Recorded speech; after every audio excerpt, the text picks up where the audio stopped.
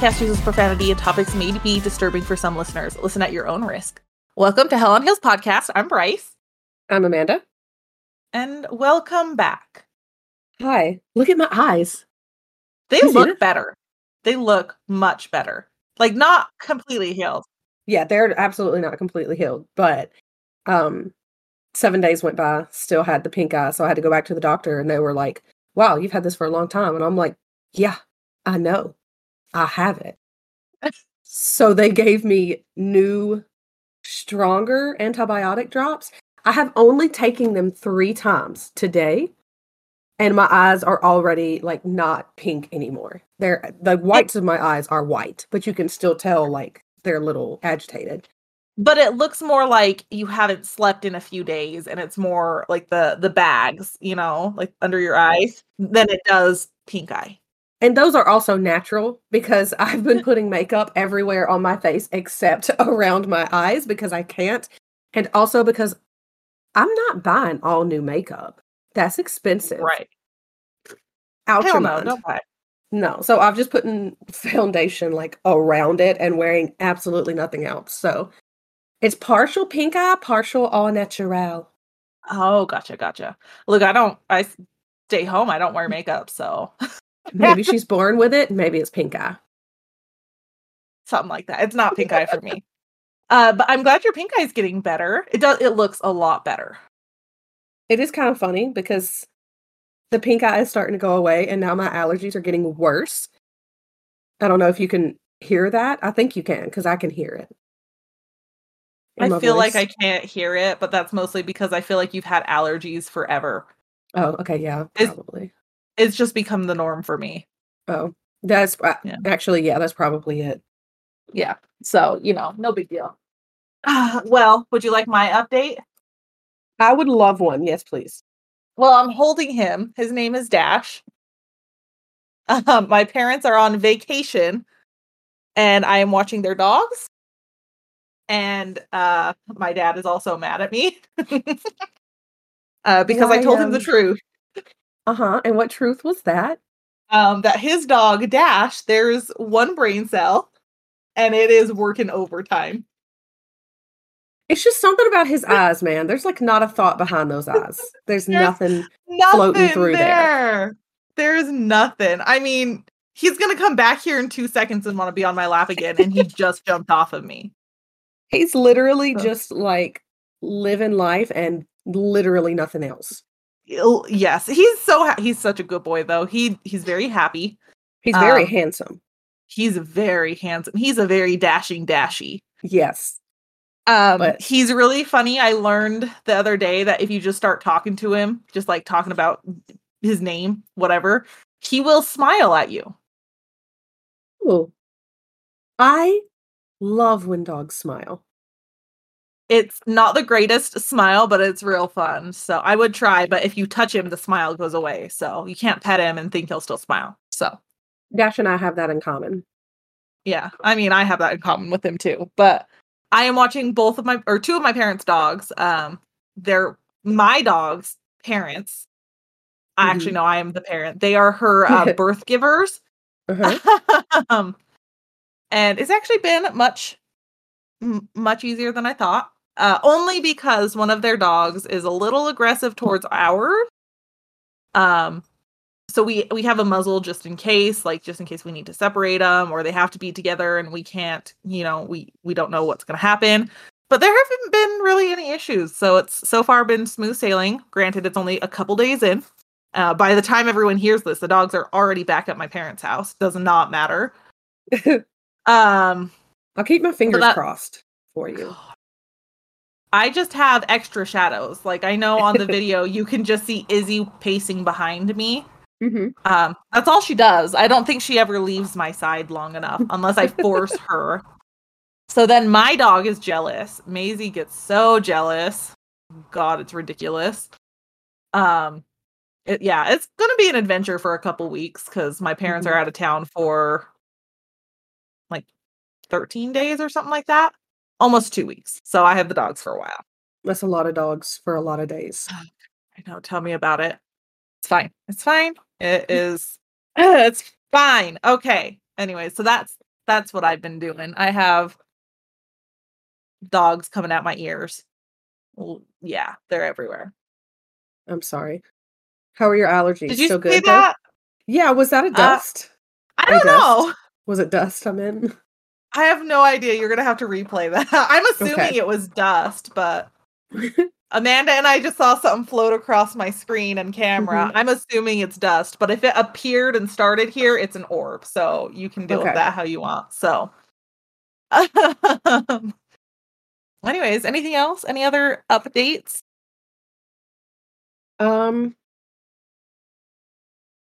Yes. Okay. Annie, my child. She Bryce no longer has pink eye. It's coming though. It's here. It's here. It's already here. The terrible twos. Yeah. Yeah. Yeah. Would you like to vent about that? Okay, so here's what's going on. So she's always been like, I think I mentioned it, probably, I don't know. We taught her sign language at a pretty young age because I have trouble regulating, okay? So I can't do it for both of us because I can't even do it for myself. So like I need to know what do you want? Because she started to get to the age where I mean, moms kind of know, it's like having a cat or a dog. Don't come at me for saying that. Okay. If you've ever had a cat or a dog, you know it's the same thing. You eventually just learn what they want. But yeah. there come a time where like I would get her what I thought she wanted, and she was either just really mean or really rude or what. So we taught her sign language. She's gotten to a point where she will not use it. She knows sign language. She knows the words for what she wants. But instead, she just decides to throw a fit and scream about it. And the whole time I'm sitting here, tell me what you want. Tell me what you want. Tell me what you want. She wants to scream. No, doesn't tell me. I have to guess. So we're like right back at that stage. But the best. Did you see that? Yeah, what was that? That was. I think it was dust. It was dust. Okay, what is going on in our houses? Dust all over the place at our houses. Oh, yours we need was to like clean, a lie. apparently. Yeah, we apparently gotta vacuum this shit. I think I hit my microphone and it sticks to it because I've got the pea popper thing. Yeah, my pea popper doesn't have that. Oh, okay. Mine is just like a foam cover. Yeah, it's foam. Everything sticks to it. But anyway, I'm sorry. Okay, so I made her dinner last week. Peanut butter jelly and banana sandwich. Okay, we got a PB&J. She's had them before. Loves them. Loves bananas. Loves peanut butter and jelly. It's match made in heaven, right? So while I'm making the sandwich, I give her half of the banana. She scarfs that down, and I give her the sandwich. And she eats. I cut it in fours. She eats a quarter of it, and then she's about halfway through that next piece of sandwich, and she realizes that there's a banana on it. Loses her mind. Screams. Like I thought something was wrong. I was trying to make my food. My mistake. First mistake here.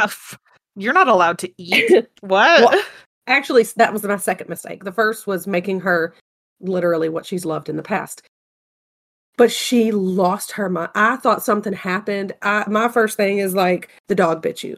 Or like you smashed your finger in the fridge. Like, I don't know. She's in a high chair. She's fine. But that's what it sounded like. Like she was hurt. She was dying. She's literally like this in her high chair screaming dramatically because there was banana on the sandwich. Dare you try to add bananas to her PB&J? There only needs to be one B. Don't know what I was thinking. I clearly was not thinking. She wanted to put the bananas in on her own. Well, even then, she's peeling them apart, which is peanut butter and jelly. It's so messy. It's so messy. So messy. And she's peeling it apart in pieces and taking the banana off and eating it one side at a time like an open-faced sandwich. But she's 1.5 years old, so she's not good at eating it like that. She's literally eating it like this. See this chip? Oh, I've got dill pickle chips, by the way. See this chip? She's eating it like this. smashing it onto her face. She's doing the jelly face right into her face. Yes. Okay. And most of it by this point is on the floor anyway. I just don't understand what your issue is. She's enjoying life. Why can't you just enjoy life? Oh, she was not enjoying that. She was very clearly very upset with me. She was like, how the hell dare you try to poison me, woman? She was very excited afterwards because she got a bath and she loves baths. Because since she threw most of her dinner on the floor, I made her Bryce plain peanut butter and jelly. Right. It was on one piece of bread, folded over, peanut butter, jelly, no banana. Cool, good to go. Well, now she doesn't trust me, so she peeled it open into another open face sandwich. And when I tried to take it from her and fold it back together, she pitched a fit and slapped the open face peanut butter and jelly sandwich against the side of her head. She was becoming one with the PB&J. She had to make sure there were no bananas. At that point, I gave up. Well, I mean, I don't know what to tell you there. She has a real strong will. And it's all my fault. Oh, yeah. Oh, for sure. All your fault. So I can only be so angry, but... I mean, I'm not saying that. I think you can be as angry as you want. Oh, well, then I'm pissed. Yeah, that's fine. Is it too late to put her back? Yes, you have another tenant right now. They can share. I don't care. I don't know that there's room for 2 tenants.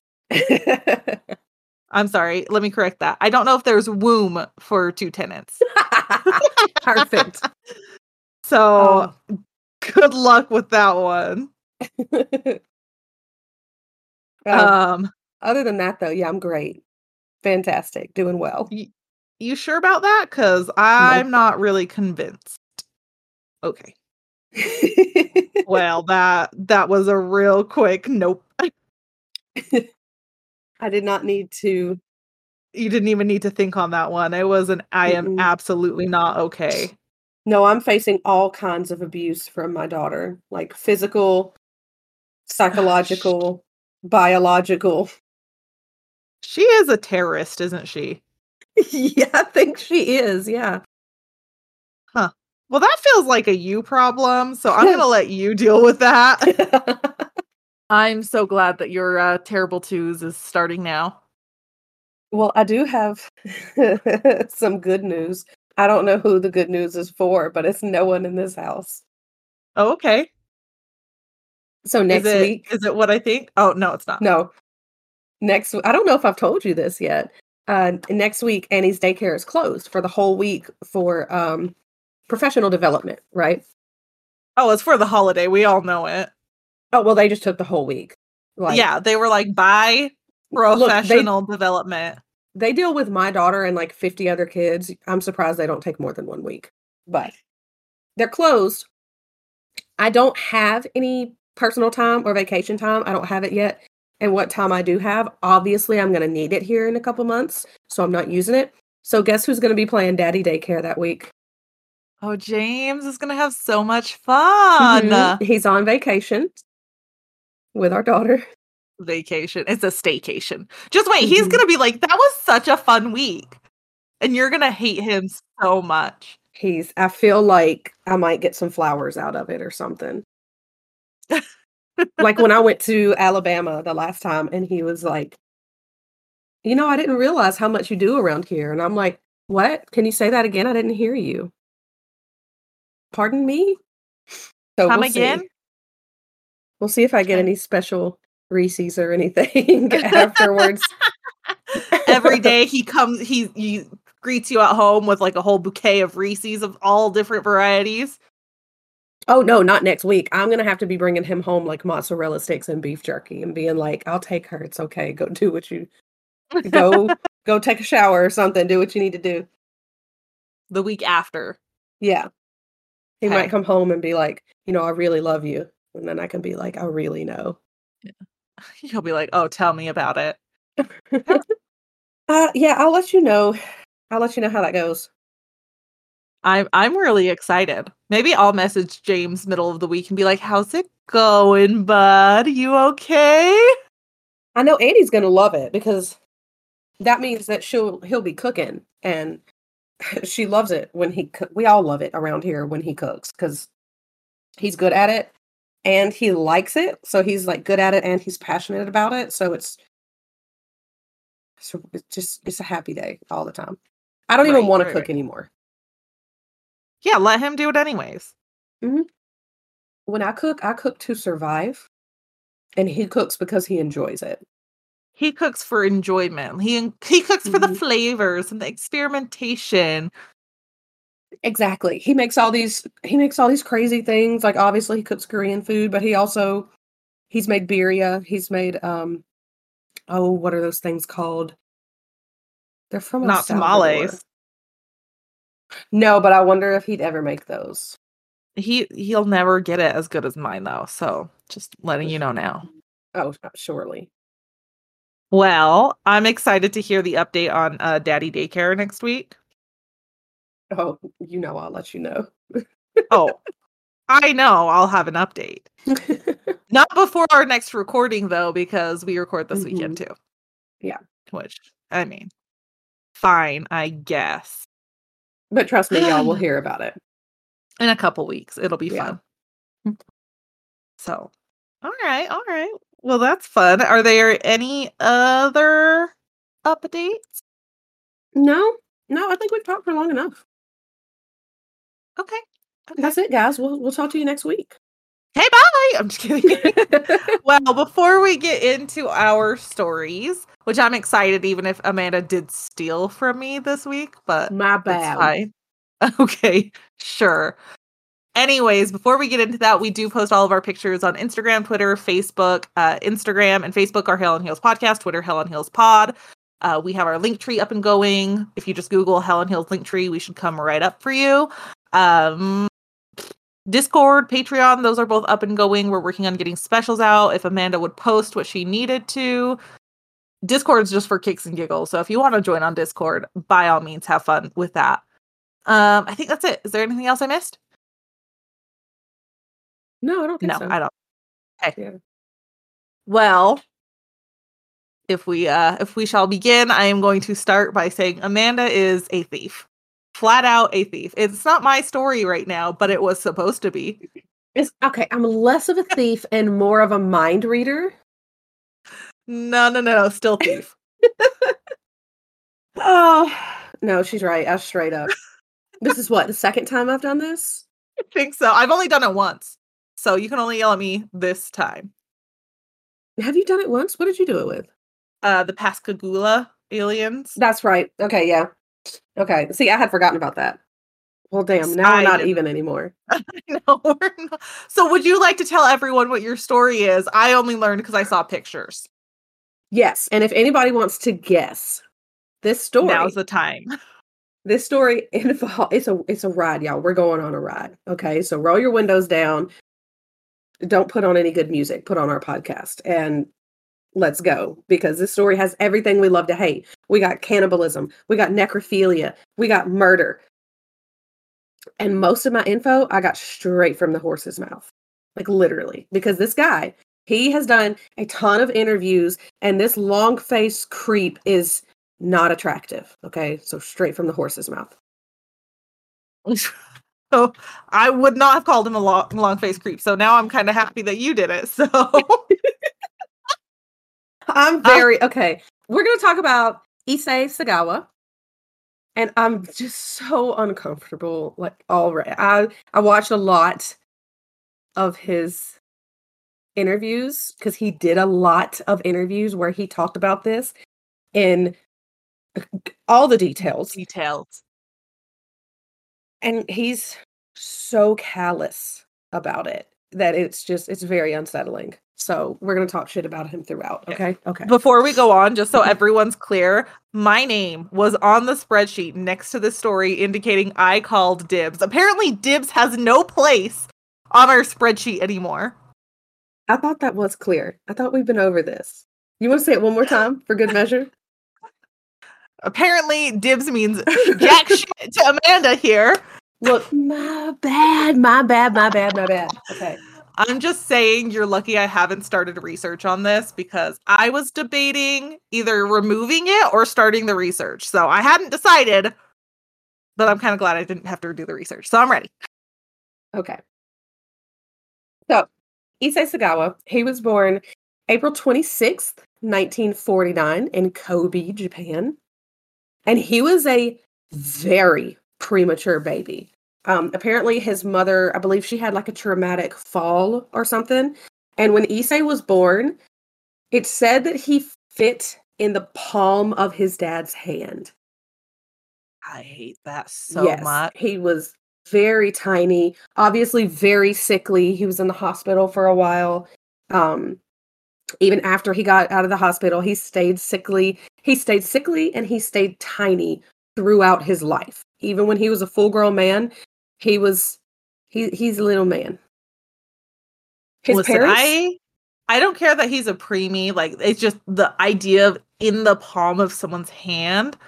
Ooh, like, that's unimaginable. so fragile. Like, I you would, breathe wrong and you're gonna drop yes, them. They're gonna flutter off in the wind. I feel like I would be terrified to touch him.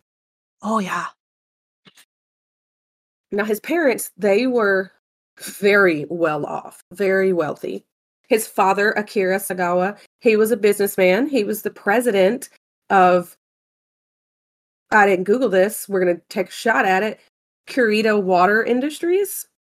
And his mother was a homemaker.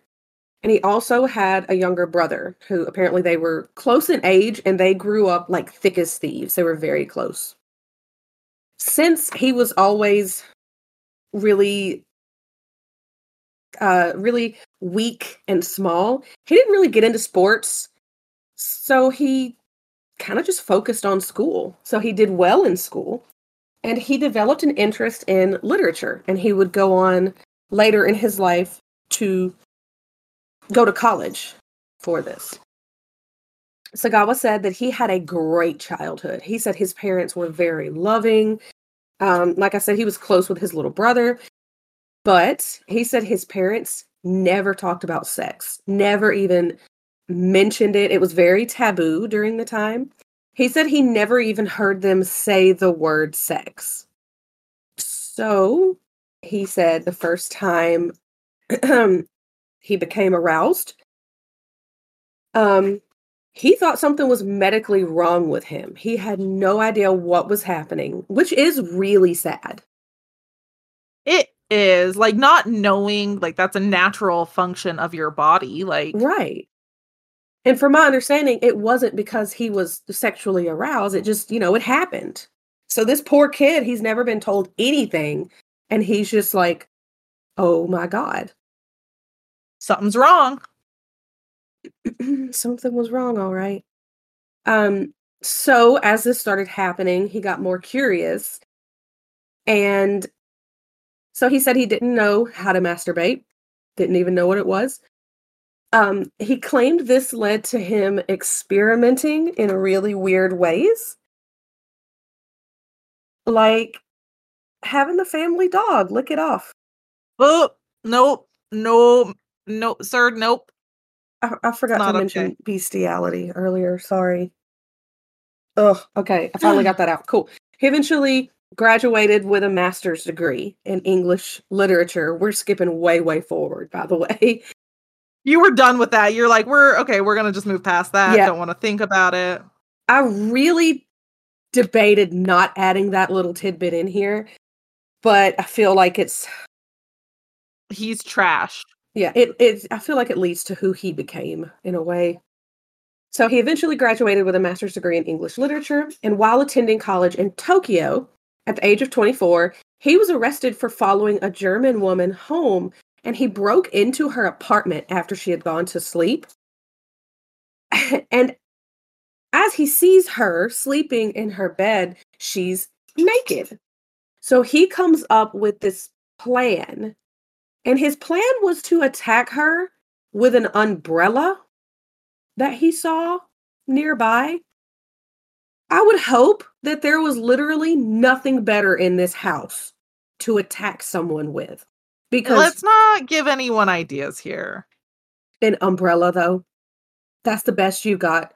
Let them be stupid, okay? Oh, I feel like like to be so educated, I feel like he's kind of dumb. Anyway, Oh god. so he grabs an umbrella and he's going to attack her with it. But he brushed against her and she woke up and she was able to fight him off. Or she was able to fight him off, excuse me. Because like I said, he's a very tiny man. So she fought him off and she kept him there. And he was arrested for attempted rape. But the charges were allegedly dropped after his father paid the victim a settlement. There is no record of this, but the charges were dropped. We do not know why. He didn't tell anyone at the time what he was planning to do, but he was not going to rape her. In 1977, 27-year-old Sagawa moved to Paris to pursue a PhD in literature. He would later say that he brought home a prostitute almost every night, and he tried to shoot them when their backs were to him and they weren't looking, but he said his fingers would freeze up and he just could not get himself to pull the trigger. A few years after that, Sagawa invited a female classmate to his apartment to work on an assignment together. On June 11th, 1981, a 25-year-old Dutch woman named Renee Hartveld met Sagawa at his apartment for dinner and homework. He told her that his professor wanted some German poetry recorded, and Renee spoke 3 languages, German, French, and English. So German was one of them. She believed him. She agreed to help him with this assignment. This was fake, by the way. It was all a lie. I was just like, what is this assignment? That's the only thing I could focus on. I'm sorry. He lied about it. I thought I wrote that down and I guess I reworded it. But he lied and told her that he had a teacher and his assignment was to record German poetry being read. So this was his way of getting her to help since they already kind of knew each other and she spoke German. Okay, gotcha. While she was at a desk reading poetry, Sagawa shot her in the back of the neck with a rifle. And he claimed that she didn't immediately stop reading. She kind of went a little further after he shot her. But then she stopped talking, slumped over, and then fell out of the chair. And both she and the chair fell to the floor. Okay, wait. So he just shot her? Like, there's no reason other than he's psychotic? Yeah, there's a reason. Oh, okay. Let's hear that reason when you get to it, I guess. Okay, let me tell you. So, first he claims that he fainted in shock after he shot her. And then he woke up and he was like, "Oh, I had a plan. I need to get started. I need to go through with my plan." Sagawa, he had always considered himself weak, ugly, small, probably because he was. But he devised a plan to change this. He had specifically chosen Hartveld because he thought she was healthy and beautiful. He also claimed to love her. But to hear him talk about her and their relationship, I feel like he was more obsessed with her. And at one point, he did allegedly ask her out, but she rejected him. She said she saw him as more of a friend. Many sources said that she pitied him, and that was why she hung out with him. She's allowed to tell you no on a date, guys. Exactly. Women are allowed to not be interested in you romantically.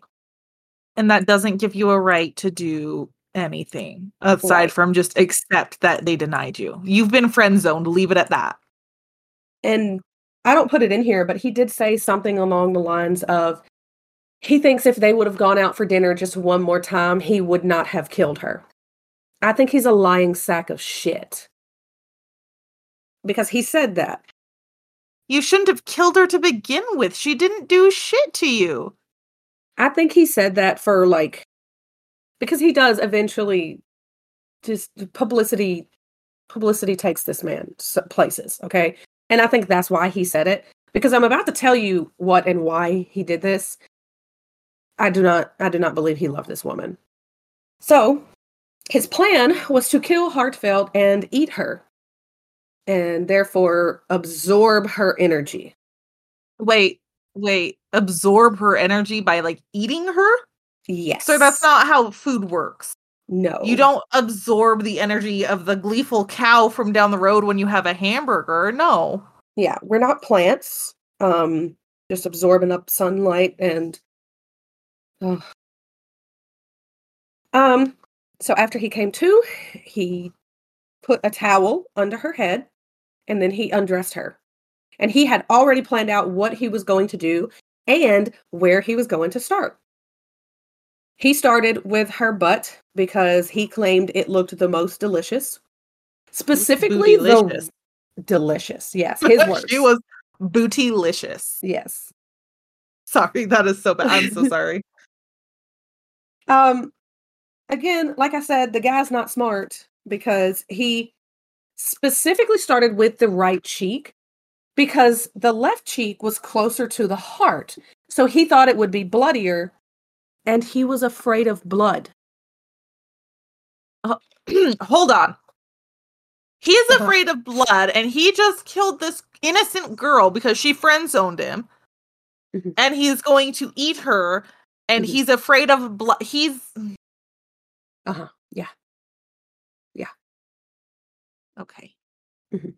So he bit down and he discovered that his teeth could not break the skin. So he got a fruit knife from the kitchen and he said that did not work either.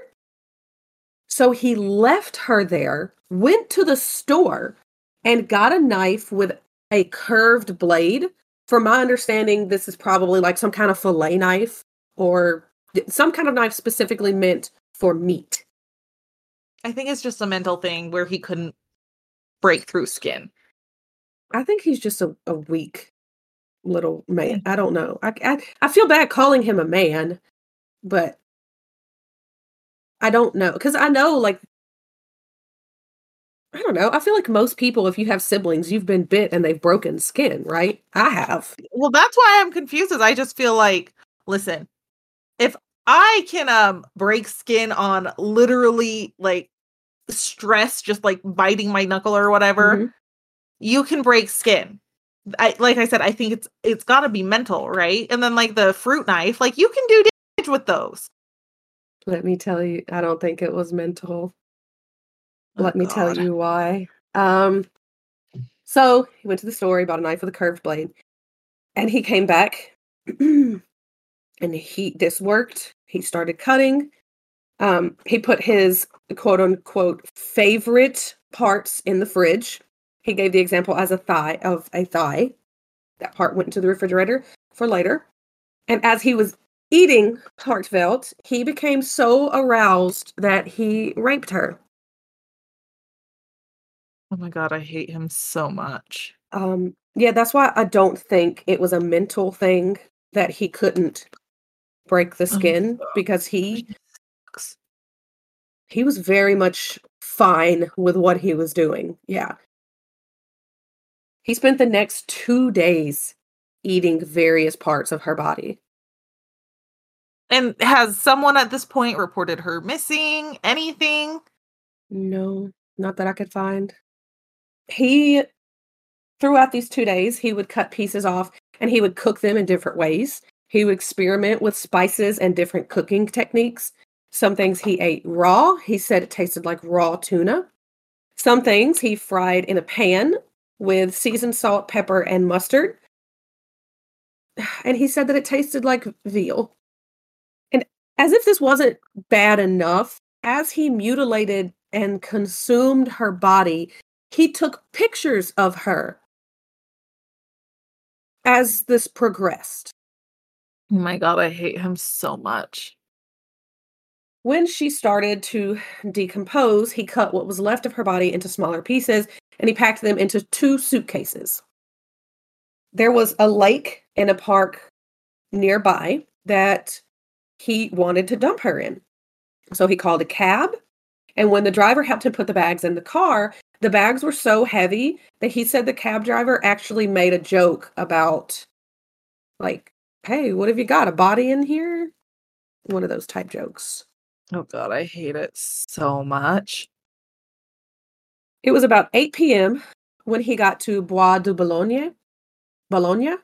I'm not French, guys. I'm trying. Okay.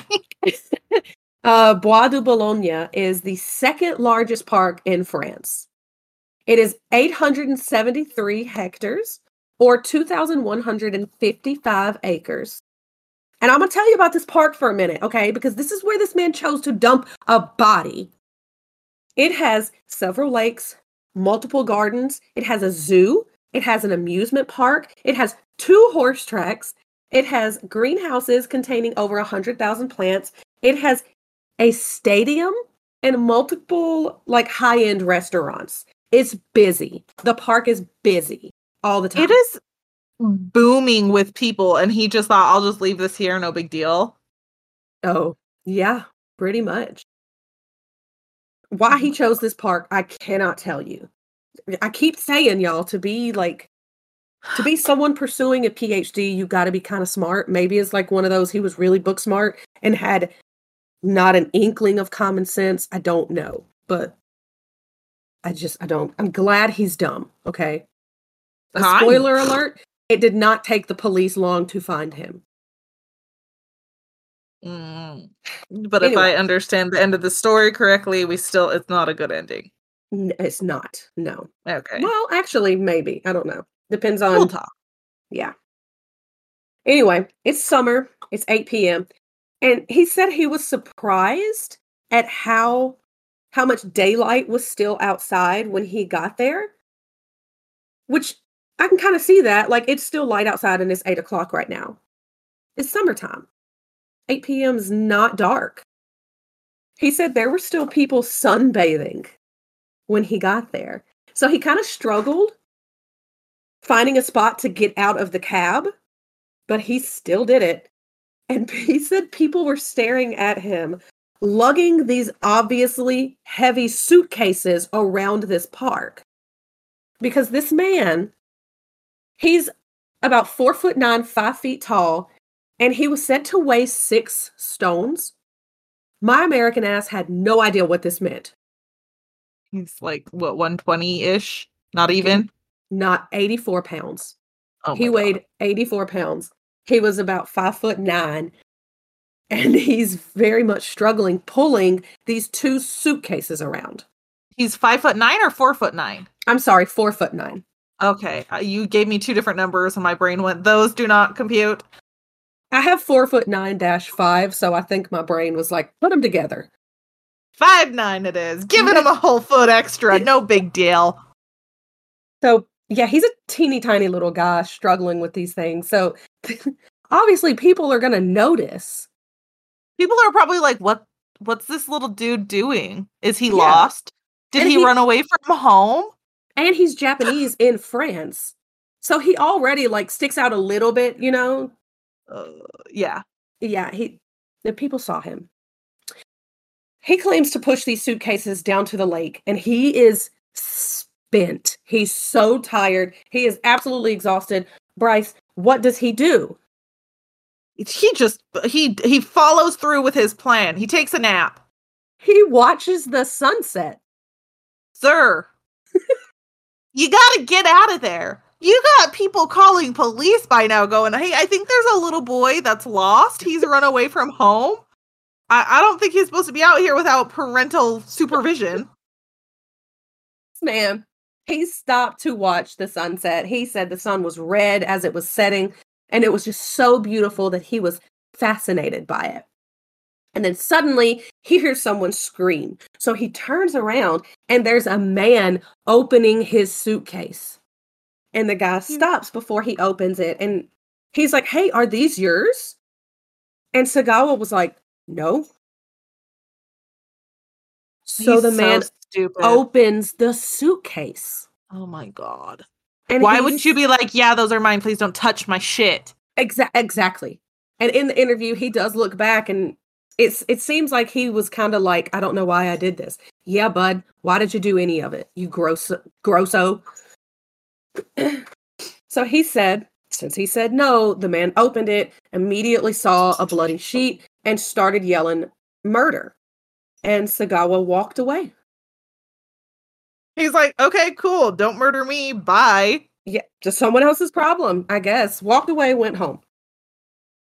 Police are obviously called, and they found a woman's torso in one bag and her head and limbs in the other. They pretty quickly found Sagawa because he made it so incredibly easy. Multiple people saw him in the park. They knew he had gotten there by a cab because people saw him getting out of it, and because, like I said, he was a very tiny Asian man. So it took a few days, but they found the driver who told them, oh yeah, I picked up that guy. That sounds familiar. That's his apartment. This is where I got him. So they go to this apartment building. There was one Asian man living in the whole building, and his name was Issei Sagawa. He literally was like, catch me if you can. And police were like, okay. 4 days later. Oh my God. It took them 4 days. How? Oh, I feel like, how did it take them 4 days? It should have taken them 30 seconds. But I guess, what year is this again? Why would you ask me that right now? Oh, crap. I believe it was 84. It was in the 80s, okay? So this is in the 80s, right? 1980s. Yeah. So I guess they don't have cell phones to be like looking for tiny Asian man. The only reason I found that it took this long is because it took the police a while to go through all the cab drivers and be like, hey, did you pick up this man? Hey, did you pick up this man? Hey, did you pick up? Until they finally got to the one that did. Right. And that's what I'm saying. Like 80s, you don't have like people with cell phones, and you don't have like someone that's like, oh yeah, I got a picture of that or whatever. And they don't, so I'll cut them some slack because it was the 80s. Yeah. So 4 days. And from what some sources said, Issei spent these 4 days terrified. He knew the police were coming for him. Smartest thing I've heard the man say. So, they arrested the shit out of him, and he confessed. He was like, yeah, this is what I did. And so he spent 2 years in prison awaiting trial. 3 psychiatrists found him mentally insane, and the judge ruled that he was unfit to stand trial. So he dropped the charges, and instead he ordered that Sagawa be kept in a mental hospital indefinitely. He was sent to a criminal psychiatric ward, but France, they were pissed that their taxes are now being used to house this man. So France called Japan up, and they were like, you got to come get this guy. And they deported him. Back in Japan, Sagawa was found sane, but they said that he had a personality disorder. Here's the problem. Since France dropped the charges and sealed the documents, Japan couldn't get him. And they did not have any crime on this man. So he was released on a technicality because they were kind of screwed. Like, people were upset at Japan. I imagine both Japan and France was like, hey, what the hell are you doing? But like, they couldn't do anything. They had no info. And France couldn't just be like, oh, unseal, here, take these. Mm-hmm. So he gets out on a technicality. August 12th, 1986, Issei Sagawa checked himself out of the Matsuzawa Psychiatric Hospital in Tokyo, and he was a free man. After being released, he complained that it was hard to find employment. Yeah, bro, you killed and ate a woman. Not only that, is like, you did way more than just that. Yeah, like, I'm being nice by saying I don't want to have to say everything that he did, but yeah, he complained about it because it was hard to make a living. You know who else is hard to make a living? Renee Hartfeld. She's having a problem with that too, and it's your fault, so I don't feel bad. Mm-hmm. So he had to make money somehow, right? I guess. He became famous. He did interviews. He wrote about 20 books, including The Fog, which was a memoir-style book where he listed details of his murder. He wrote, I've heard that this is pronounced manga or manga. I'm not sure, you do you, regional dialect. But he wrote a manga where this showed his crime in graphic details in a comic book style.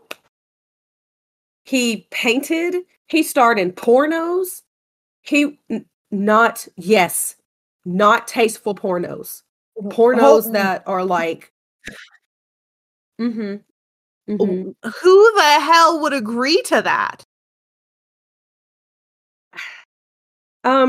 So he did talk shows and he did TV shows.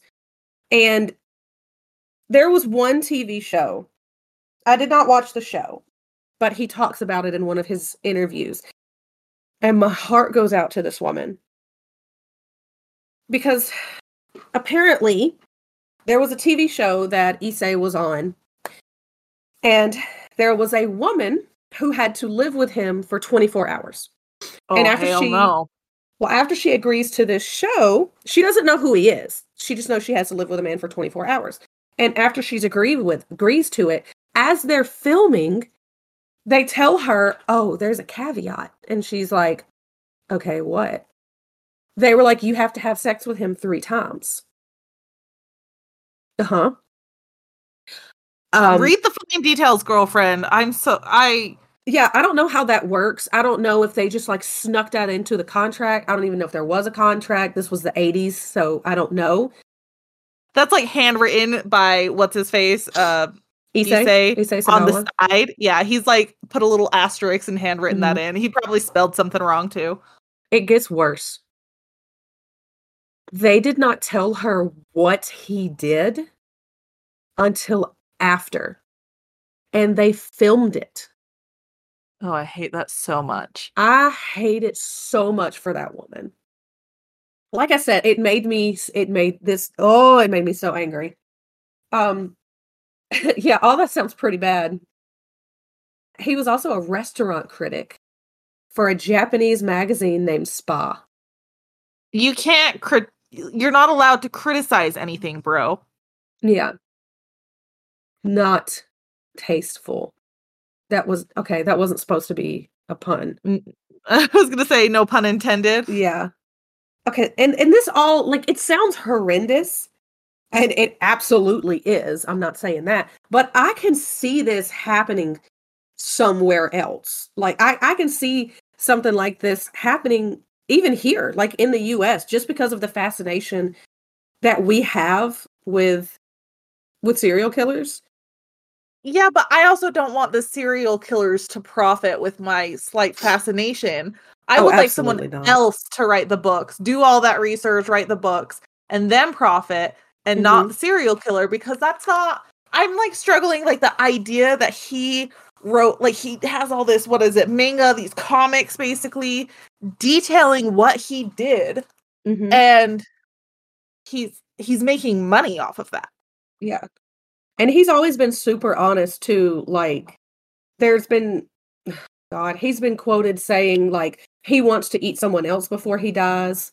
Like, he wants to do this again. And then you have those people that, like, become obsessed with him. That are, like, they fantasize about him, and you're like, please don't. This is a very sick man. Like, he should not be free. No. And he absolutely was for a while. So his parents died in 2005, and from what I read, it was reported that he was not allowed at their funeral, which I thought was good. Yeah, I thought that was interesting. In 2013, he was hospitalized with cerebral infarction. And according to Wikipedia, cerebral infarction is the pathologic process that results in an area of necrotic tissue of the brain. And it's usually caused by disrupted blood supply and or restricted oxygen supply. So, brain went bad. He spent a while in the hospital. Yeah. He spent a while in the hospital, and this left him with permanent damage to his nervous system. So after this, he was restricted to a wheelchair. He died of pneumonia November 24th, 2022, at the age of 73. He either lived with his brother or he lived alone with his brother as a caretaker. His sources varied. But when he died, he was wheelchair bound. He had diabetes. He had suffered 2 heart attacks in the years before. And like I said, you can see all sorts of interviews that he did up until his death. He was still accepting interviews. In 2008, Sagawa told Vice, and that is the interview I watched more than twice. Ugh. But he talks about his past, his success, his crimes. There are multiple interviews on YouTube that you can find. And I watched a lot of them, guys, and every one of them is just brutal. They show pictures that I did not include. If you want to see them, you can Google them. But I'm telling you, they're horrendous, because when they find this poor woman in these suitcases, they do have to, I hate saying it, I'm sorry. They have to reassemble her. And there is a lot of her missing. Like I said, he ate this poor woman for 2-3 days. So just, if you have a weak stomach, just don't.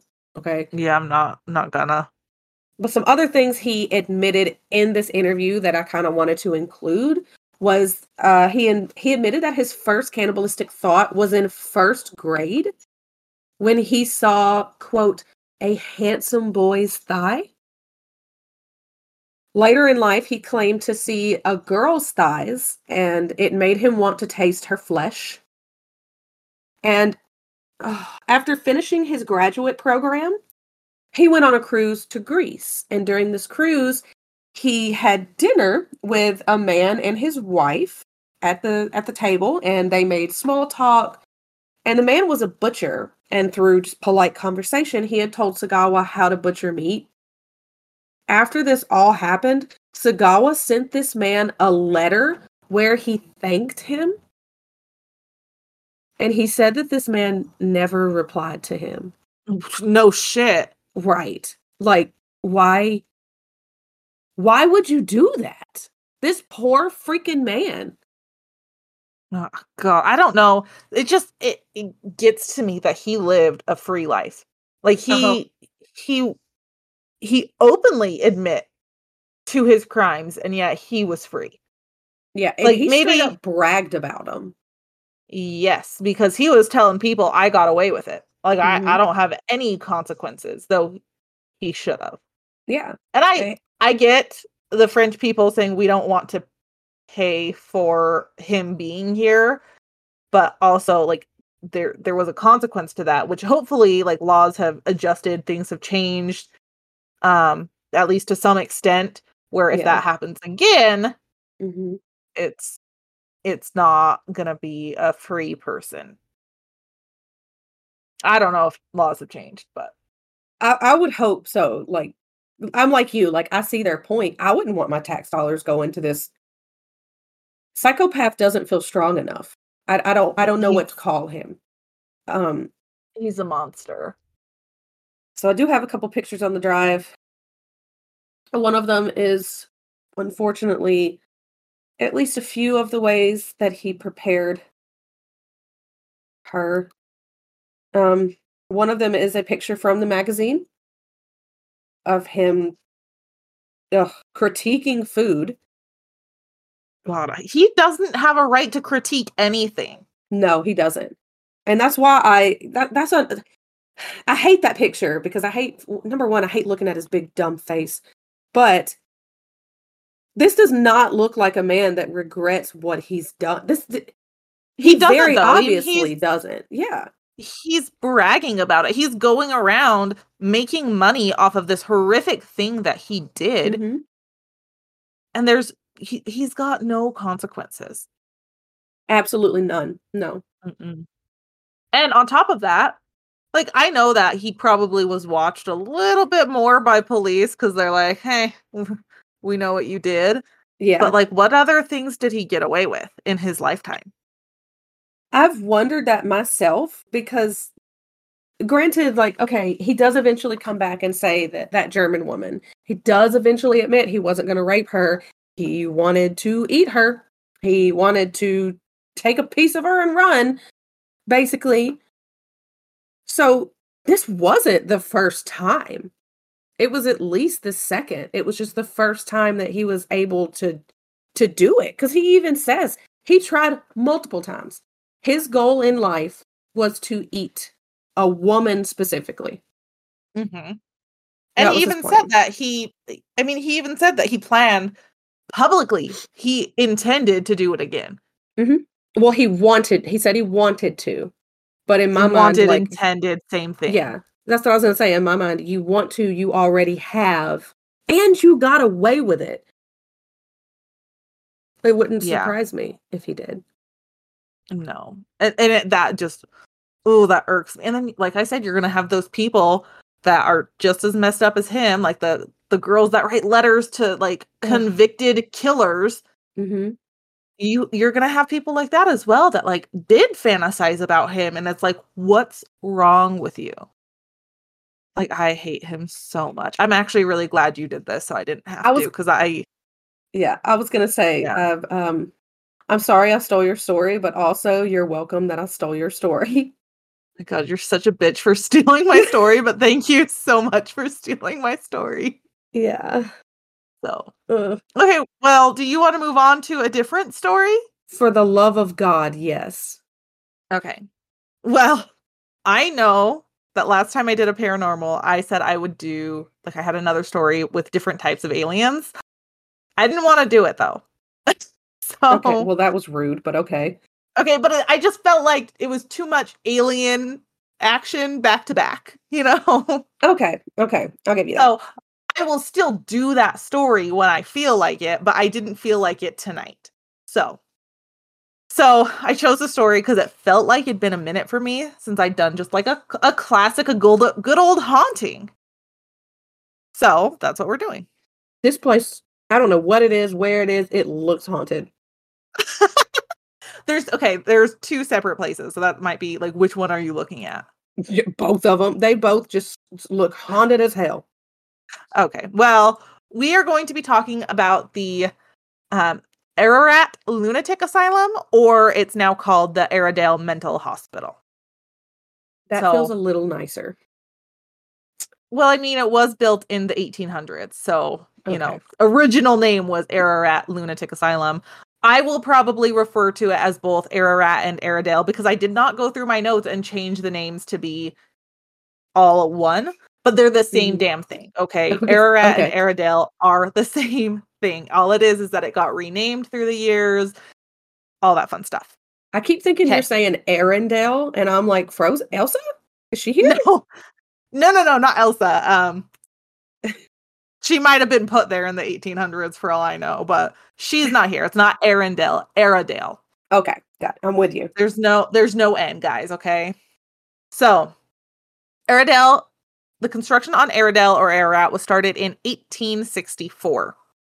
It was built in Ararat, which is a city located in southwest Victoria, Australia. So we're down under, guys. Airedale was designed by G.W. Vivian and John James Clark, and Airedale's design was an adaptation of sister asylums Kew and Beechworth. Kew and Beechworth and Airedale would all begin construction around the same time. Like, they didn't necessarily start at the same time. They started right around the same time. But Kew and Beechworth, Beechworth.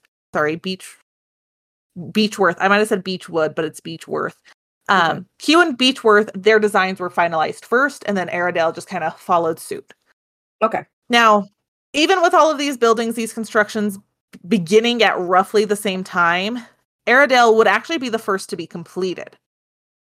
So a lot of reports state that the patients or inmates, as they were referred to at the time, were actually forced to build the asylum. However, the more trustworthy reports do dispute this and list the contractor as O'Grady, Glynn, and O'Callaghan. However, I believe this might be mixed up with the old Ararat jail, which would eventually become known as J Ward. So I think that's kind of where those facts or that idea got skewed a little bit. Okay.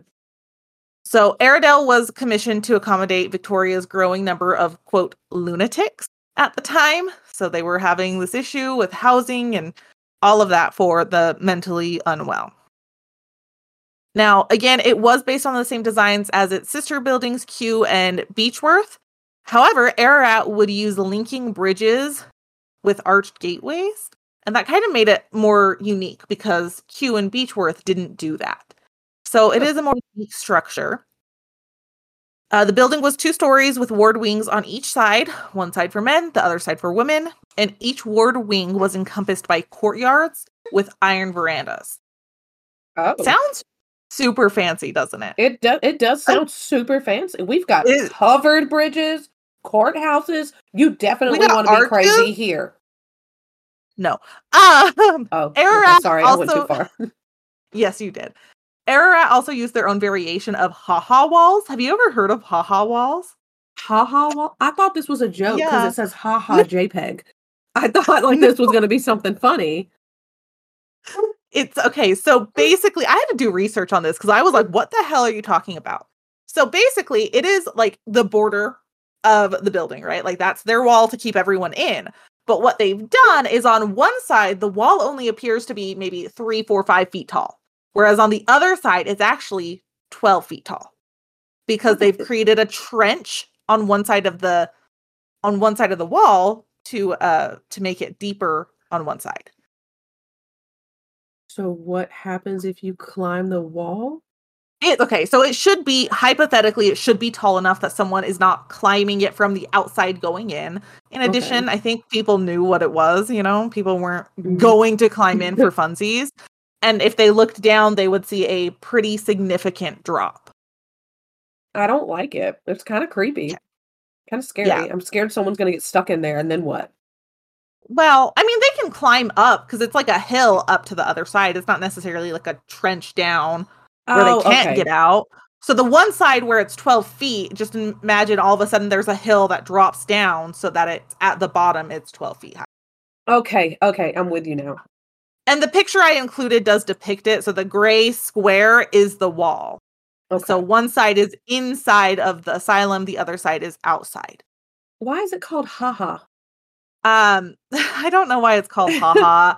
I can tell you why they were created because basically some of the descriptions of it was to keep the view uninterrupted. So you might have like a hill that you're trying to keep something in or whatever, and you don't want your view interrupted by a wall. And so if you do the haha walls, they're like you can still see over them from that certain point before you drop down into the trench. Okay. So if I want to keep people out of my yard, this might be a good option to not ruin my view of the sky. Exactly. Cool. Okay, I'm with you. Yeah, and others describe this specifically for Ararat. They described it as keeping the patients in, while the outside people, they had the image that Ararat was not prison-esque. Oh, okay. So that's important, I guess. Well, I mean, they're trying. You've got to think about the 1800s. Mental illness was seen as like a disease that you could catch. Okay. Like, conjunctivitis queen over here cannot give me her depression. Okay, like that's not what's going to happen. You're not giving me your anxiety. I already have enough of my own. Okay, look. Treat the conjunctivitis, the depression, and the anxiety gets better by proxy. Okay, so that's different. Okay. That was kind of the idea where it's like, hey, we don't want to frighten the people in Ararat, but we also need this. We need this asylum. So, yeah. And for Ararat, the walls were 12 feet high from the inside. So, like, no one's getting out, Now, Ararat or Airedale, they would reportedly accept their first patients in 1865. Though they would not officially open until 1867, 2 years later. Why? Many people speculate that the first patients were patients that were deemed criminally insane, and they needed them in the asylum and away from the rest of criminals. Separation. Okay. I see that, but how does that work if it's not open? Like, do they still have workers, surely, and people to take care of them? Yes, to my understanding, yes. No, they just left them in there. Okay. Fend for yourself, figure it out. Yeah. Here, there's some tomatoes planted in the courtyard. Figure it out. Okay, well, we'll talk about the structure in a minute. Oh, God. The guardhouse, they wouldn't even begin construction on that until 1866, after patients were accepted, or at least the first few were accepted. Now, the asylum is described as being built as if there were a town within a town. So it's a big guy. They had their own market gardens, orchard, vineyards, piggery, gallows, morgue, and graveyard, all on site. What the hell is a piggery? I think that's where they slaughter pigs. I didn't Google that because I just assumed that's what it was. Oh, I assumed it was like a sty or something. Is that what they? Yeah, that's where pigs live. It's a farm where pigs are bred or kept. Okay. So I assume that they also slaughtered them there as well. So like it's literally just like a little small village. Yeah. Right. Pretty normal from what we've heard, like with mental institutions way back in the day. Pretty self-sufficient. Because again, they thought of this as like a disease, a contagious disease. They wanted to keep everyone in without affecting the general population. Okay. Now, Airedale was originally designed to house 250 patients. In the first year, though, they reportedly housed 300 patients. Well, they didn't even, they just from the get-go, they were like, screw it, y'all can bunk together. Squeeze on in. Boy. So, we'll get into overcrowding in just a little bit, but you know, it is a small village. 250 patients is a lot of people plus staff. So it really was meant to be self-sufficient for the patients. It allowed patients to work while they're in the asylum, which at the time was believed to help with their treatment.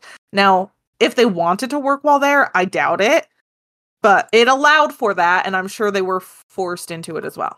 Yeah. And at the time of opening, there was also no separation of patients. Uh-oh. So that means that you could have prisoners housed with someone suffering from PTSD.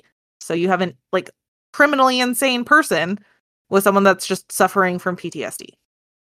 And this created tension and violence within the facility. I mean, many patients, inmates, and staff would die at this facility. And just imagine men and women and children as young as 12 being housed there for postnatal depression, autism, anxiety, depression, PTSD, epilepsy, homosexuality, since they thought it was a disease, or Down syndrome. And they are being housed with people who have been deemed criminally insane. I'm nauseous. I can't even imagine what these people went through. Not great. Oh, now, no. According to How Haunted podcast, who I did listen to, it was reportedly very easy to be admit to this asylum. You only needed 2 signatures to be admit to the asylum. But it was a completely different story to get out. To get out, you needed 8 signatures. What? Oh my gosh. And the average time patients spent here was 23 years. No. Yeah. And I did mention overcrowding already. Overcrowding would become an issue pretty quickly within the first year. And because of that, they do begin constructing additional buildings to help with the housing accommodations. I mean, with the overcrowding, it leads to a lack of privacy. They have issues within the asylum for that. And I mean, I think most of us know that the conditions in asylums at this time was far from ideal. Patients were subjected, first of all, patients were referred to as inmates at the time. Almost every article referred to them as inmates for the time. I'm going to call them patients because that's what they should have been treated as. Yeah, that kind of hit me earlier when you mentioned like the first patient. I think you said something along the lines of like the first patients, or as they were referred to, inmates. And I was like, we're already starting off bad here. Yeah, starting off strong. Rough. Yes. So the patients there were subjected to a range of treatments. Some sources claim that the treatments included communal underwear. What is, I don't, Bryce, what, oh God, do they have to share underwear? Yeah, that is what communal underwear is. What the heck, how do you share underwear? I assume you just take them off and pass them on. Why would you do that? What? I don't know. It was a form of treatment that like caused him humiliation, from what I understand. Yeah, I'd say so. You know what else it probably causes? Freaking So many crabs and infections. lice and Oh my god. oh my god, I'm not okay. This is the first one you named. Oh my god. I'm so sorry. That just triggered me. Oh my god. I'm sorry. I mean, I'm not, but you're the one that chose me, okay? You decided we were platonic soulmates. Let's just remember that. Okay, you chose me and you drug me into this podcast. I'm a You agreed victim. to it. You agreed. You willingly, of your own volition, you were like, hell yeah, let's do it. So, anyways, communal underwear, restraint bags, restraint. It's a bag that you're restrained in. What do you want me to tell you? Restraint bag? Yeah, they just restrained you in a bag. Oh my god. Okay. Restrained chairs for hours or days in some cases. Isolation chambers. Hot and cold therapies where the patient would be immobilized in a bath with no way out, and then hot water, cold water, hot water, cold water. Oh. Therapy is the nicest way of me putting that, okay? Way too nice. Oh my god, that's so bad for your nerves. Yep. Medical procedures would be performed on patients without any anesthesia, anything. No anesthetics. That included lobotomies, electroshock therapy, and many, many more. And I did listen to the How Haunted podcast, and they listed out the different types of lobotomies and how they kind of work. They did them all, okay? Not fun. Oh. So if you want to listen, How Haunted podcast did cover that. Now, a lot of these treatments also left patients incontinent, and these incontinent patients would be left in their cells naked with, no access to proper care, and they would often be hosed off at the end of the day. So, not great conditions. Just the last one. Just the last one is inhumane.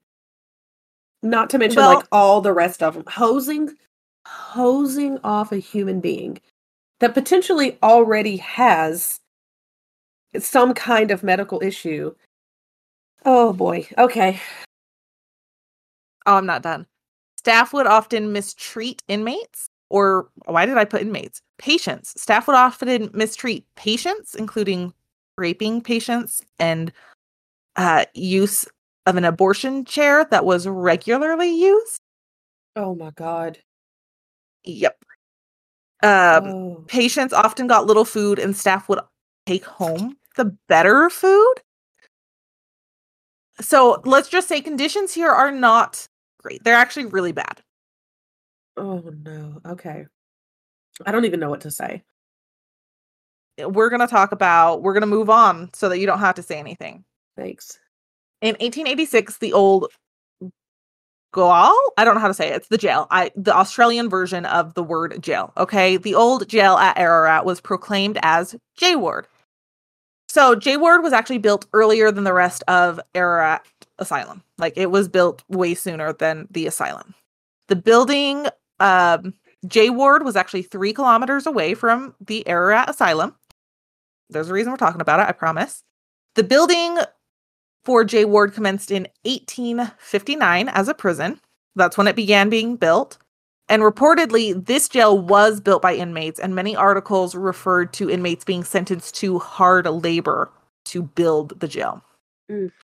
If you want to read more about that, you can visit jward.org.au. They had a list of people reportedly sentenced to work on the construction of J Ward, as well as like a list of women that went through J Ward and other prisoners that went through. So it was like, I could have gone into that for hours and we would still be here for hours. So I chose not to. Also, by the time I found those stories, these notes were already nearing 8 pages. So I chose not to do that.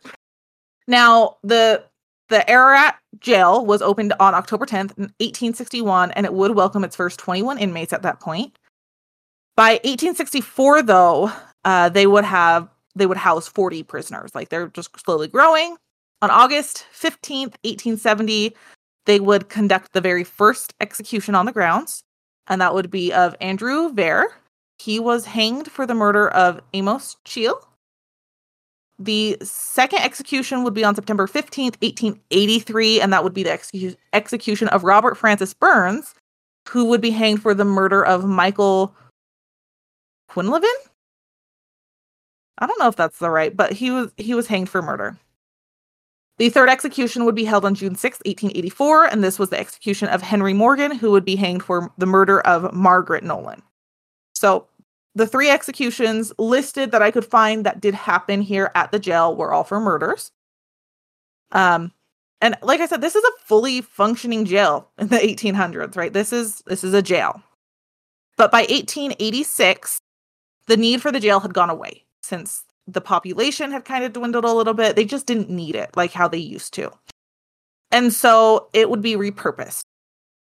So J Ward is what it would be renamed to, and this would become an extension of Ararat. And J Ward would house any any man who was considered criminally insane. So now there's kind of starting that separation of criminally insane and just whatever they deemed insane. Okay. I guess that's good, but I doubt it's good. Well, I mean, this could be for anyone in jail, reformatory, industrial school, basically where anyone is confined but appeared to be insane, they would go to J Ward. Okay. So it's not a separate institution. It is basically absorbed by Ararat at the time. It was meant to be a temporary measure. There was a new institute being built at Sunbury. However, near the end of the completion of that institute, they decided it would only house females, and so J Ward continued housing men. Now, again, they are not in the same location. I get that, but they go hand in hand. And J Ward would house some of the most notorious criminals, including Gary Webb, who we'll talk a little bit more about, Mark Chopper Reed, William Wallace, who reportedly died there at the age of either 107 and 108.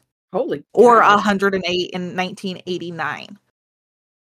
I don't know anything about, like I said, I don't know anything about these guys except for Gary Webb. I have a little bit of detail on him later on, but we can add Mark Chopper Reed and William Wallace to the list. We got an extensive list, okay? We're arguing over this list still. I just wanted to say that was Buck that burped, not me. If it makes you feel better, I didn't hear it, so. Okay, I saw the little green outline come up, so if you're recording, that was all him. Okay, well, on the recording, I will make sure that we cut that out and let everyone think it was you. Perfect, okay. Perfect, okay. Yeah. So, Airedale, as time goes on, it would go on to have more than 60 buildings. Oh. Many of these are added on at a later time, with the most recent building being completed in 1991. Holy crap. Is this place still open now? You said it is, right? Okay. No. At its height, they would employ over, and just before I forget, I shook my head, guys. No, it's not still open. At its height, they would employ over 500 staff and house over 1,000 patients. Good God. They're busy. In 1988, J Ward would begin closing over the next year as announced by the Minister for Health. I put amount, so I'm assuming I meant announced by the Minister of Health. So J Ward begins its closure, but Ararat is still open, and there are so many allegations of mistreatment and hazardous conditions and to patients and breach of duty of care in the early 1990s still. Oh. Like, you still have all these allegations, and there was one public advocate that raised issues about Airedale that included reports of sexual assault, sexual misconduct, bestiality, physical assault, and theft. So, okay. Yeah. Jeez, good God. Okay. Yeah. And the theft was reportedly between staff, patients, residents, and just everyone was stealing from everyone. There were no boundaries. The Health Department of Victoria, they would conduct investigations, and they found some of the allegations to be false, while others they did find sufficient evidence for. One confirmed claim included a young, intellectually disabled resident that was labeled as, quote, the prostitute for the Airedale complex. I don't know how old she was. Don't ask. Oh my God. Okay. In the In the reports, she would trade sex for cigarettes and money. So they were like, let's think about this, guys. And there were a lot of other things, but ultimately Ararat would begin the process of being deinstitutionalized. That sounds great. So they would begin their full closure in the early 1990s, and they would begin to move patients to community living or just other facilities and just getting them out.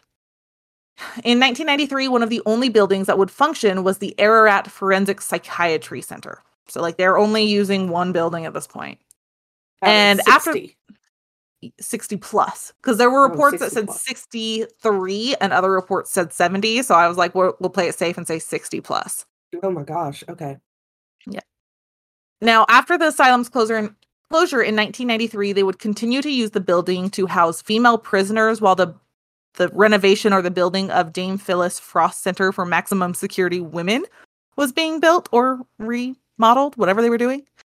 And it housed female prisoners up until 2001 when new management took over. After that, they were gone to their maximum security place. Again, J. Ward also began their process of being deinstitutionalized, and they actually closed in 1992, so they're done. At this point, they've already closed. In 1997, the remaining patients are all moved to Rosanna while the Thomas Embling building was being built. So that was a hospital. During its 130 years of operation, it's estimated that over 13,000 inmates, staff, and patients would die at the asylum. I'm sorry. 13,000 over 130 years, over 13,000. That, I'm not great at math, but that feels like a lot. Okay, those might be dramatized reports because the official reports show the number closer to 3,000 deaths. So what's like on file for Victoria shows closer to 3,000, but almost every single source you will see says 13,000. But I feel like that can kind of go both ways where, like, yes, that can be dramatized, but also the books can be a little cooked. Well, that's why I'm like, maybe it's somewhere in between. Maybe it's closer to like 8,000, take the average.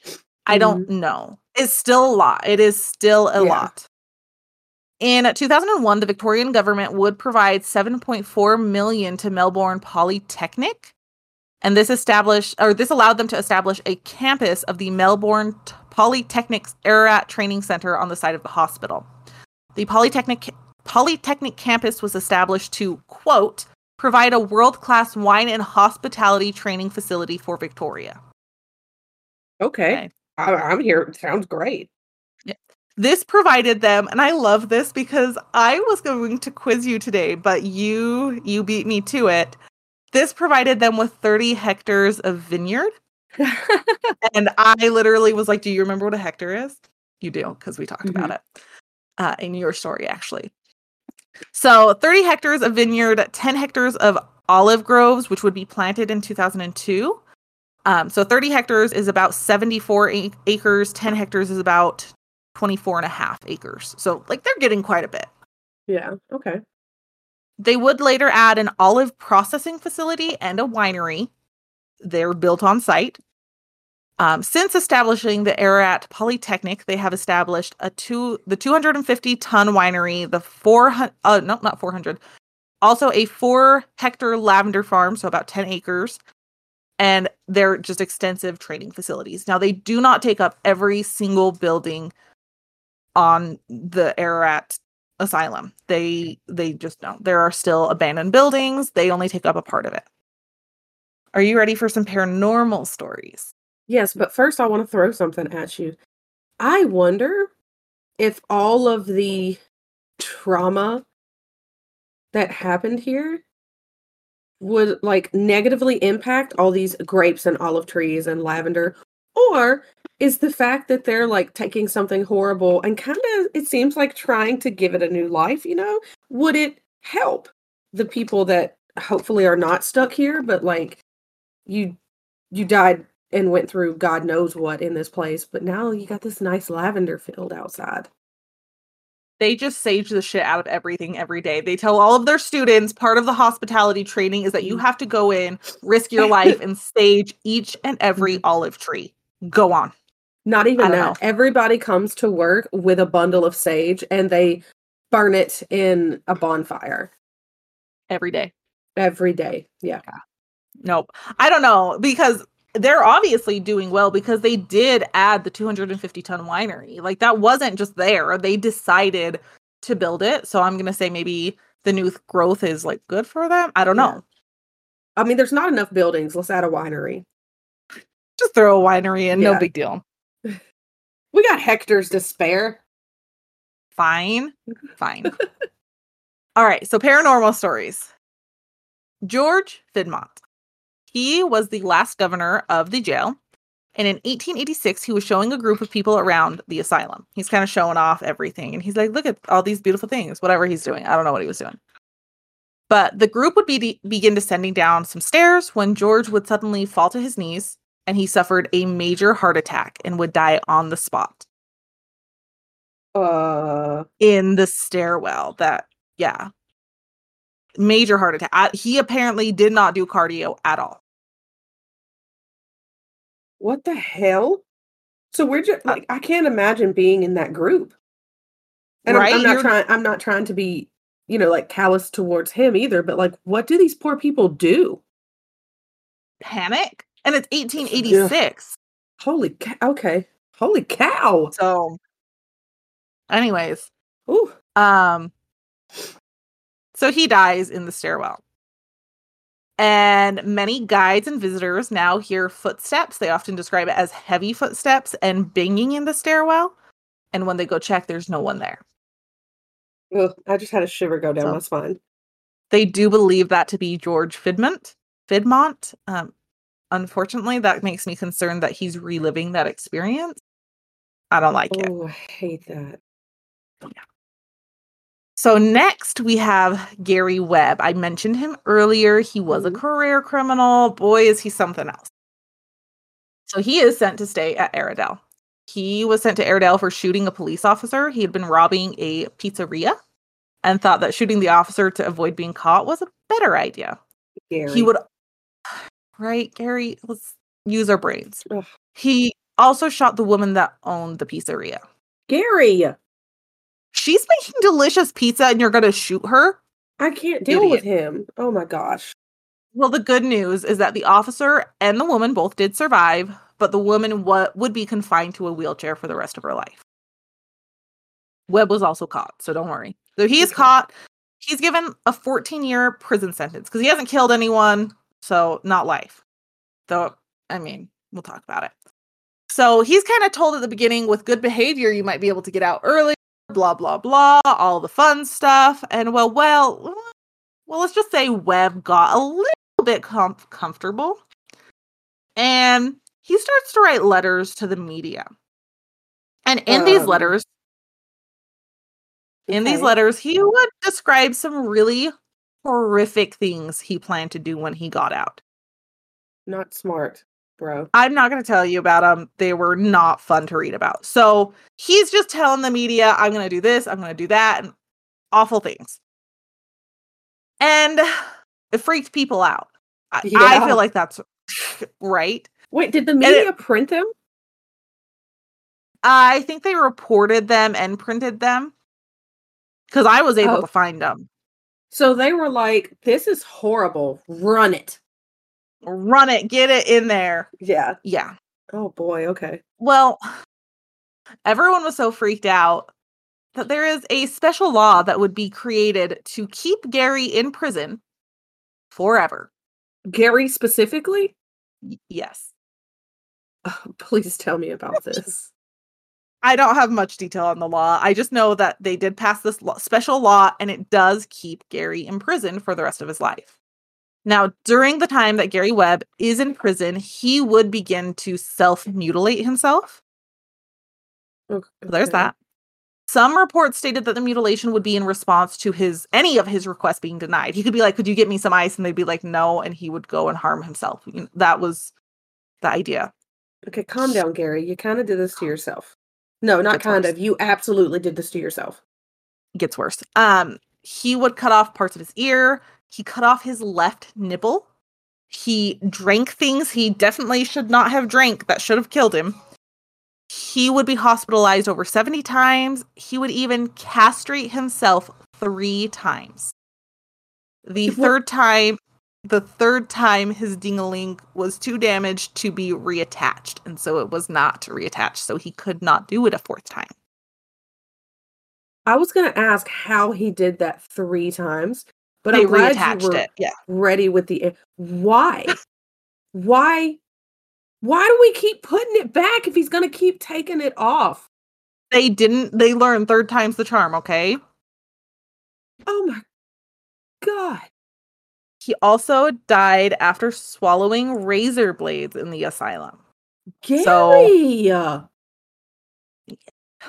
not great, Gary. Who gave him razor blades? He can't even have a penis. Why are we giving him razor blades?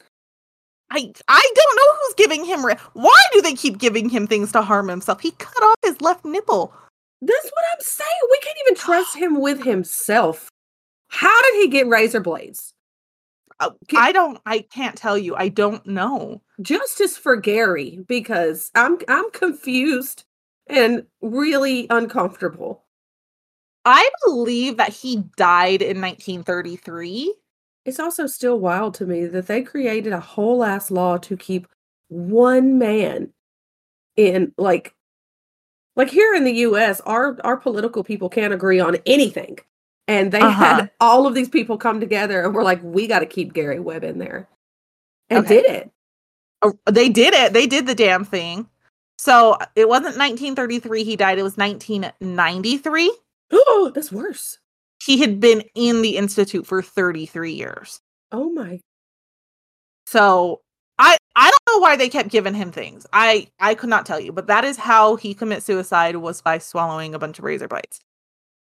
Now, many believe that Gary haunts his former room. He reportedly screams at visitors to get out, as well as pushes them out the door. It's kind of sad that he's still there. I know, right? Like, you did all of this to try and get out, and you are still there. Right. That just goes to show you, don't rob a pizza place. Maybe just don't shoot people.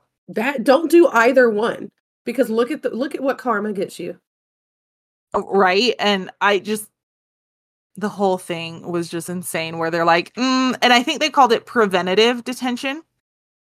What preventative against what? Him being in there for life. They called it preventative detention. So they kind of were like, we're going to prevent you from causing any more issues. Oh, well, he still caused issues. He caused issues in his own way. And you know what? It is what it is. So there's also one office that is believed to be formerly the office of Dr. William L. Mullen. That is not confirmed. That's just what's believed. He died in 1912, and many people believe that he commits suicide by swallowing cyanide in his office.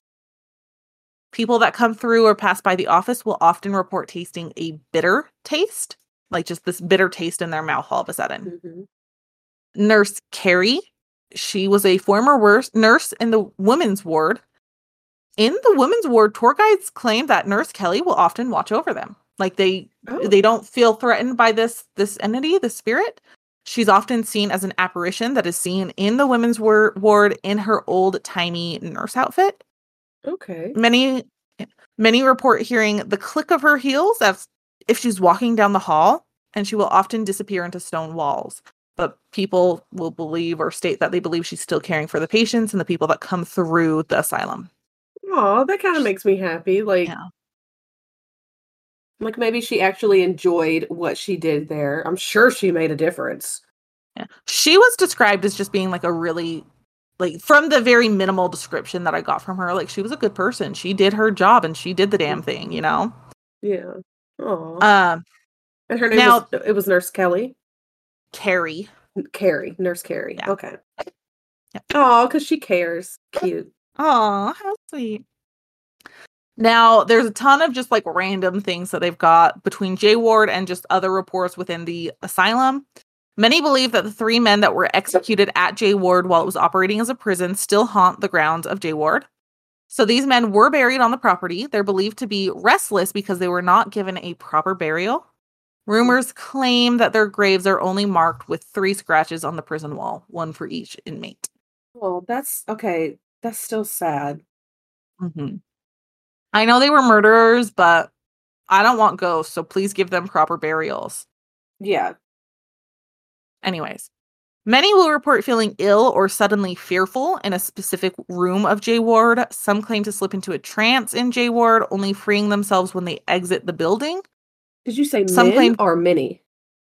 Some claim to slip into a trance, only freeing themselves when they exit the building of J Ward. I didn't say either. Oh, okay. Sorry. What did you say before that? I'm sorry.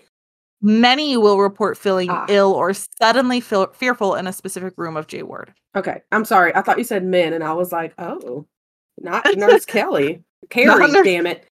Nurse Carrie's over here taking care of those men. I'm just kidding. No. Yeah.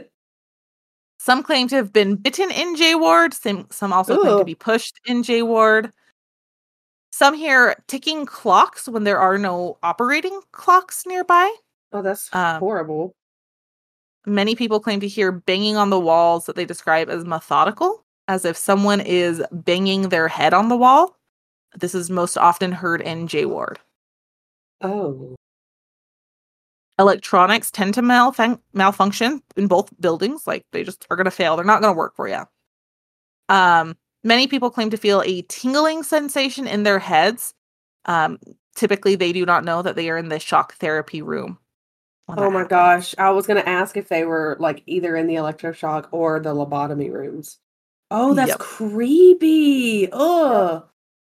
Ugh.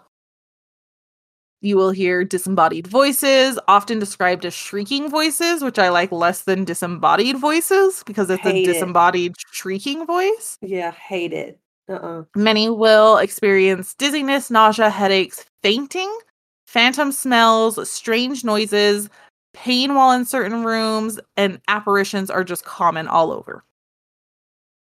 This place sounds terrifying. Oh my God, it's so horrible. Today, both Ararat or Airedale and J Ward offer ghost tours through the facilities. So when we go see memorabilia about the emu wars in Australia, we'll just swing by and go do some ghost hunting. We don't have to. We can also just go to the museum at J Ward that they maintain and go check things out. Airedale is considered one of the most haunted places in Australia. I was going to say, like, this feels like a really good place to go for skeptics. Well, you know what? So on How Haunted podcast, I didn't listen to the whole thing. I only listened to part of it. But he did go into like one investigative group's experiences, and it talked about like even their skepticism where they're like, well, that could just be me, or that could be this or that, or blah, blah, blah. I didn't finish it because at that point I was no longer invested in the paranormal peoples. I don't know. I got sick of listening to it at that point. And also I didn't want, part of it is I didn't want to try to incorporate that into my story because that was unique to How Haunted podcast. And so I do think you guys should go listen to it. It was really good. They gave a lot of details. I did get some of my details from them, which I did give them credit for already. But yeah, it's absolutely insane there. I don't want to go because like the building does look wild. It's kind of scary because you can, okay. So if you're looking at this one of like the whole building, you can see where you've got the main building and then you have those covered bridges. So it's almost like you could very easily spend a long time here and never leave the building, like never go outside. It's insane. I also don't know if I want to go to a place where people report getting bitten, phantom bites. No, I think I'm good all the time. Forever. I don't know what to tell you. I would love to go to Australia. I think it's awesome. I think the people seem awesome, but I'm not going here at night. I just said if you really wanted to, we can. I should have included the overhead view. Hold on, I'm gonna add the overhead picture right now because I didn't think about it. Like this place is insanely huge. Like it's huge. Holy crap! This place is ginormous. Oh my gosh. Like you would get lost in there. Oh, absolutely. So yeah, and here's the thing is I actually think it's really pretty in some of those pictures. No, I have to agree with that. It is like the building itself is really pretty. It looks very castle-esque. Castle-like. Yeah. Well, yeah, kind of to an extent. It's just to me it looks like I don't know. It looks almost like a fancy home in some of the pictures where like it's like a fresh building. And I don't think I labeled that one right. I think that's J Ward. That is J Ward. But yeah, it like absolutely insane. Ugh, it gives me the heebie-jeebies just looking at it though. I don't like it's just I don't know. They've got me speechless. And like I said, it's so freaking big. This is insane. Like we've seen really big and really old asylums or institutions, but this one, nope, takes the cake. It's so crazy. Mm-hmm. So yeah, I don't know. I have a love-hate relationship with it because I hate how patients were treated, but I love how pretty the building is. Because it really is. I think it's so pretty. The one that's labeled error at 1. Yeah, I keep coming back to that one. Look at that one and tell me it doesn't look like just some fancy millionaire's house. Please tell me it doesn't look like that. It does. And I think that's also just a really good pick. Matthew Bordignon. I don't know how to say that. Sorry. You got a good picture. Yeah. That's a good one. I also like the very last one, Area 8. Ararat 8. No, Ararat 8. Ararat. Yeah. See, and it's just so pretty. Like, look at that and tell me it doesn't look like some rich bastard doesn't live there. I cannot say that. I will not. Exactly. Well, thank you all for listening to Hell on Heels Podcast. To see pictures from this episode, you can follow us on Instagram at Hell on Heels Podcast, Twitter, Hell on Heels Pod, or Facebook by searching Hell on Heels Podcast. You can find us on Linktree by typing in Hell on Heels Podcast if you want to support us. Please like, review, rate, share, and subscribe on your preferred listening platforms. If you want to take your support one step further so we can create more content for you, you can donate through Patreon, where we're working to release specials for our patrons. If you have your own true crime or paranormal story suggestions or just words of encouragement, please email us at hellandheelspodcast@gmail.com. Thank you all so much for listening. Be sure to tell your friends to listen with you as well. Bye. Bye.